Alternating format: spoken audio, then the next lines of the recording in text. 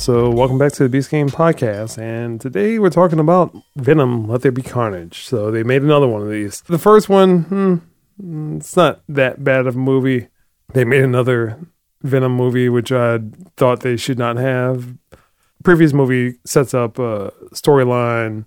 I think it was a after credit scene. Eddie Brock, Tom Hardy's character, goes to visit Woody Harrelson, Cletus Cassidy, Carnage, and he doesn't know why. Woody Harrelson is a serial killer in this, so he's trying to figure out why. It just kind of ends there. So this one picks up where that leaves off, but there's a lot of nonsense that happens at the very beginning of the movie. So there's just dual personality, whether it be Tom Hardy, Eddie Brock's character, and then Venom. The first maybe 30 minutes of the movie, Tom Hardy wigging out about what's going on with Venom. Venom wants to eat people, and he's saying no, and that's like really the first 30 minutes of the movie. And then what shows up in the last movie is his character is asked to interview Woody Harrelson, Cletus Carnage's character, and while just spouting off at the mouth, meaning Woody Harrelson's character, he gets into a tussle with Tom Hardy, Eddie Brock's character, and bites him, and then that turns him into Carnage. So, Matt, how do you feel about Venom, Let There Be Carnage? Oh, gosh. Like, after seeing the first Venom, I was like... Hold on. I forgot to mention that Naomi Harris is in this. It was like, hold on. They set up the X-Men in this joint? Because she just has some weird superpowers. At the very beginning... They use the word mutant in a Sony film. At the very beginning of the movie, Naomi Harris is also in the same jail as Woody Harrelson.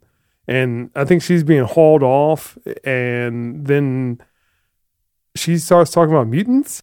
Set up the X-Men? Like, does Sony have rights to the X-Men? What the heck is going on? And then she does something in the van. I guess causes people to have hearing problems, and they shoot her.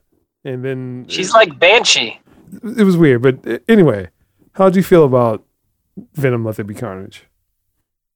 I was skeptical after the first movie, especially the teaser scene. I think they pushed this character a lot quicker than they had to. They probably honestly could have delayed his appearance until part 3 and chosen another villain. I was not very impressed with, I guess the character's name is Shriek. There was no formal introduction on how she got her power. She just happened to have it. It's Shriek. Go ahead. And then through the movie, it was just, she was a side chick. That's all she was. As far as character, I mean, there wasn't really any development. She was just there. There wasn't any deep connected tissue as far as with Carnage. Regarding the violence of Carnage, because I actually have the comic book when it first came out. So seeing what he actually did in the comic books, what he did to the movie, they did a pretty good job as far as drawing the line of his type of insanity. Mm-hmm. Woody Harrelson, in my opinion, was probably the highlight of the film. Although in the comic book, I think they blended a lot better than they did in the movie. And you're right, as far as the first part of the movie, it was like the Odd Couple. Yeah. You know, he wants to do this, she wants to do that, they break up, they come back, they're teamed up. But even in the comic book, like, Venom gets his ass whooped.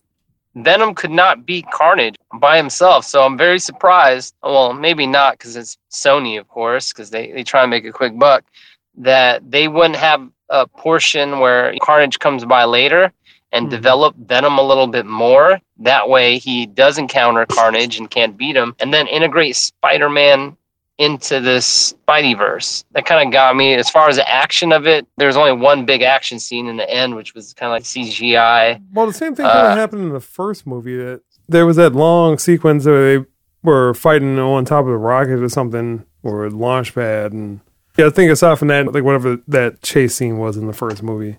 I mean, the prison scene was nice, just to see Carnage just tear everybody up. I'm sorry, if I was a cop after the first couple bullets and he didn't move, I'm gone. I'm outie. I am outie. You're like, hello. Although, although he did some weird Tasmanian devil stuff where he created a hurricane. I was like, oh, that's pretty cool. Yeah. I guess. Outside of that, I mean, Woody Harrelson is just my highlight of this movie. There's just so many different ways that they could have went with the Venom character, and if I have to see another Venom movie where he fights another symbiote over and over again, just a different color, just a little bit angrier, it's going to get stale very quickly because I was not impressed by this one at all. Yeah, because in the first movie, Venom was the outcast of the symbiotes. It's a big bad symbiote, and this movie is also a big bad symbiote. I'm going to say that I did not like this. I think from a direction level, so Andy Serkis directed this. Andy Serkis as in Gollum, Andy Serkis. I don't really get a I don't really get a good sense of his, and also Snoke. He was also Snoke. But really? Yeah, the voice of Snoke and like kind of like the body double for Snoke. But yeah, so I don't really get a good sense of his direction because he also directed that other Jungle Book movie that just wound up on, I think, Netflix at some point because the Disney one was okay. He's directed some stuff, but I think from a direction standpoint, that first like 20, 30 minutes is bad. It's not a good movie. Just like you said in The Odd Couple, at some point he's showing up at a costume party.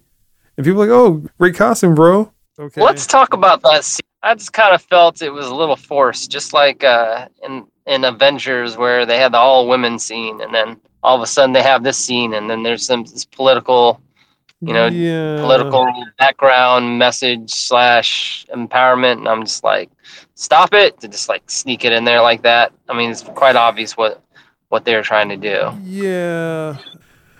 Well, I mean, issue with that part, and it just felt out of place. So you can kind of see the intentionality of certain things in movies. So just like you pointed out, it felt forced. It felt like that was just something they had put on a whiteboard to say, we must have a scene about diversity and inclusion. Somebody wrote a part and then stuck it into the movie and it doesn't really flow well, but we checked off a box. Somehow, some way, somebody that feels very passionate about that showed up and supported Venom. Like, no, people aren't doing that. And hashtag diversity and inclusion for Venom and Carnage, or Let There Be Carnage, or whatever the heck it is. But same thing with Naomi Harris's character. She just kind of felt out of place. The thing for me is just like really the direction. And I think Tom Hardy also has a writing credit for this. I'm not sure how much he has done writing in the past, but I assume some of the banter from the part that I don't like is mainly his ad-lib improvisation and him getting the credit for that. I would probably say I like the first movie better, and I don't like that movie. I really don't like the first movie, and like this one is somehow worse. I get what you're saying about Woody Harrelson, but again, I don't like this movie. And so it's like dialogue, the direction. Woody Harrelson is probably the best thing about the movie. Eddie Brock kind of whiny talk is annoying that Tom Hardy's doing. The Venom voice is really annoying. I think Mike brought that up. It's like, why did they change it? So like now it's more Tom Hardy as opposed to some vocal chain plug-in. And I'm like, I don't like that either because it just sounds off compared to the first movie. And then I think the explanation was that Venom calmed down and he's more himself. I'm like, no, this is still just out of place. And again, I don't like this movie. I didn't like the first movie. And hopefully there'll be some better movies coming out soon. As far as the spoiler scene, they made it very vague so you can kind of come up with your own interpretation of exactly what's happening and how did it happen and who created it. I mean, there's very strong rumors as far as what's going on, who's going on, and the whole thing about the symbiotes have like thousands and thousands and thousands years of experience.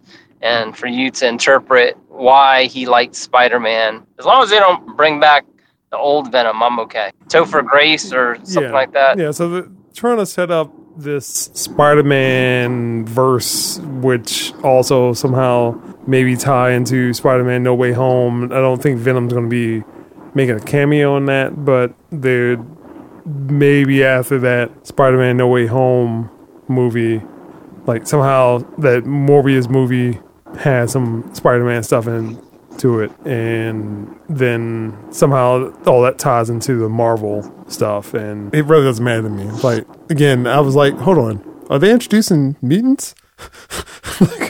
I think they did. They used the word mutant. He was like, my mutation. I'm like, oh, hold on, like, you got the X gene and what's going on? Did you catch on with at the end with the guy with the blue eyes? Yeah. You know what that's about? I do not know. So there's another symbiote by the name of Toxin. Like, I mean, some of the Venom backstory, I know Venom, Spider-Man, Carnage, and that's kind of like where it stops.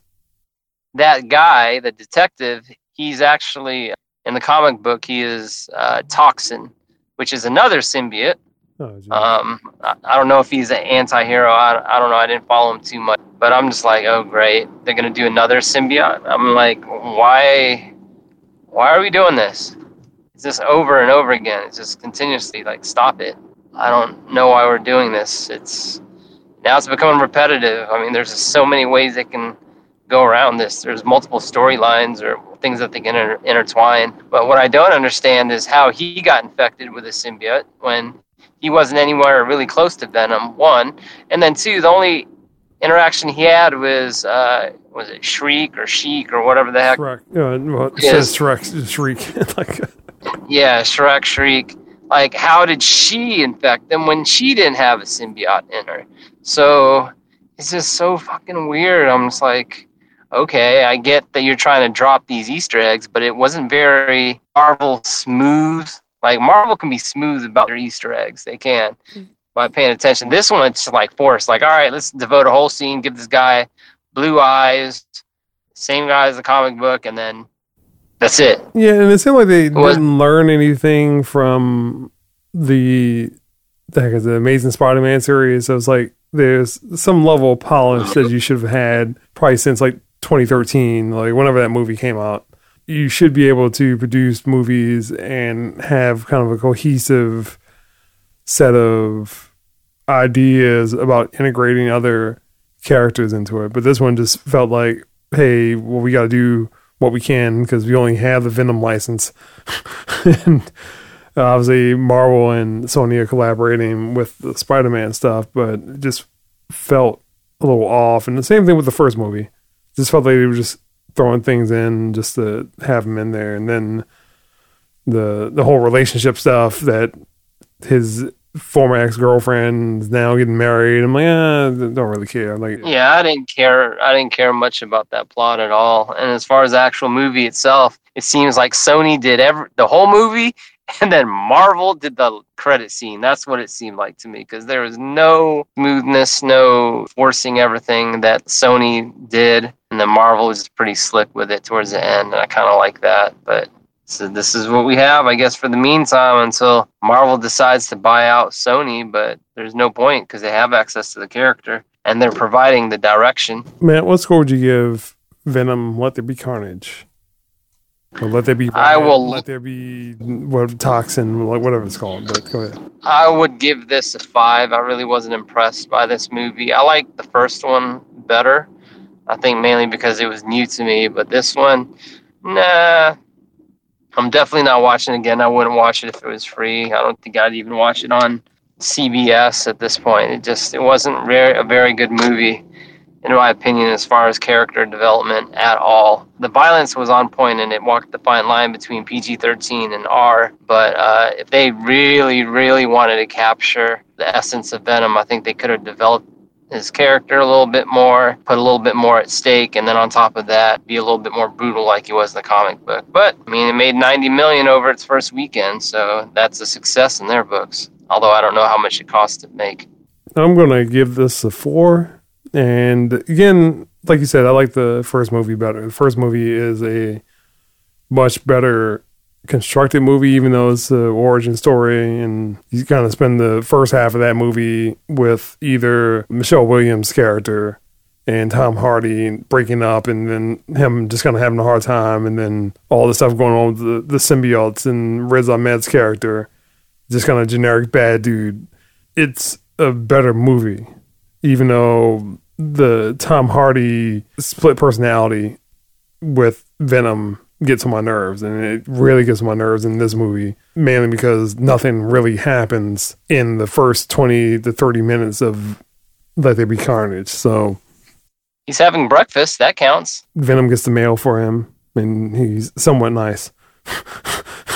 That kind of reminds me of Fantastic Four, where he's just doing random things with his stretchy body. Yeah. I think this whole Spider-Man verse needs to center around Spider-Man and not some of the B-tier characters. And not to say Venom's a B-tier character, but this movie is a B-tier movie. Like, nobody's going to break their neck when you can probably go see Spider-Man in about 2 months.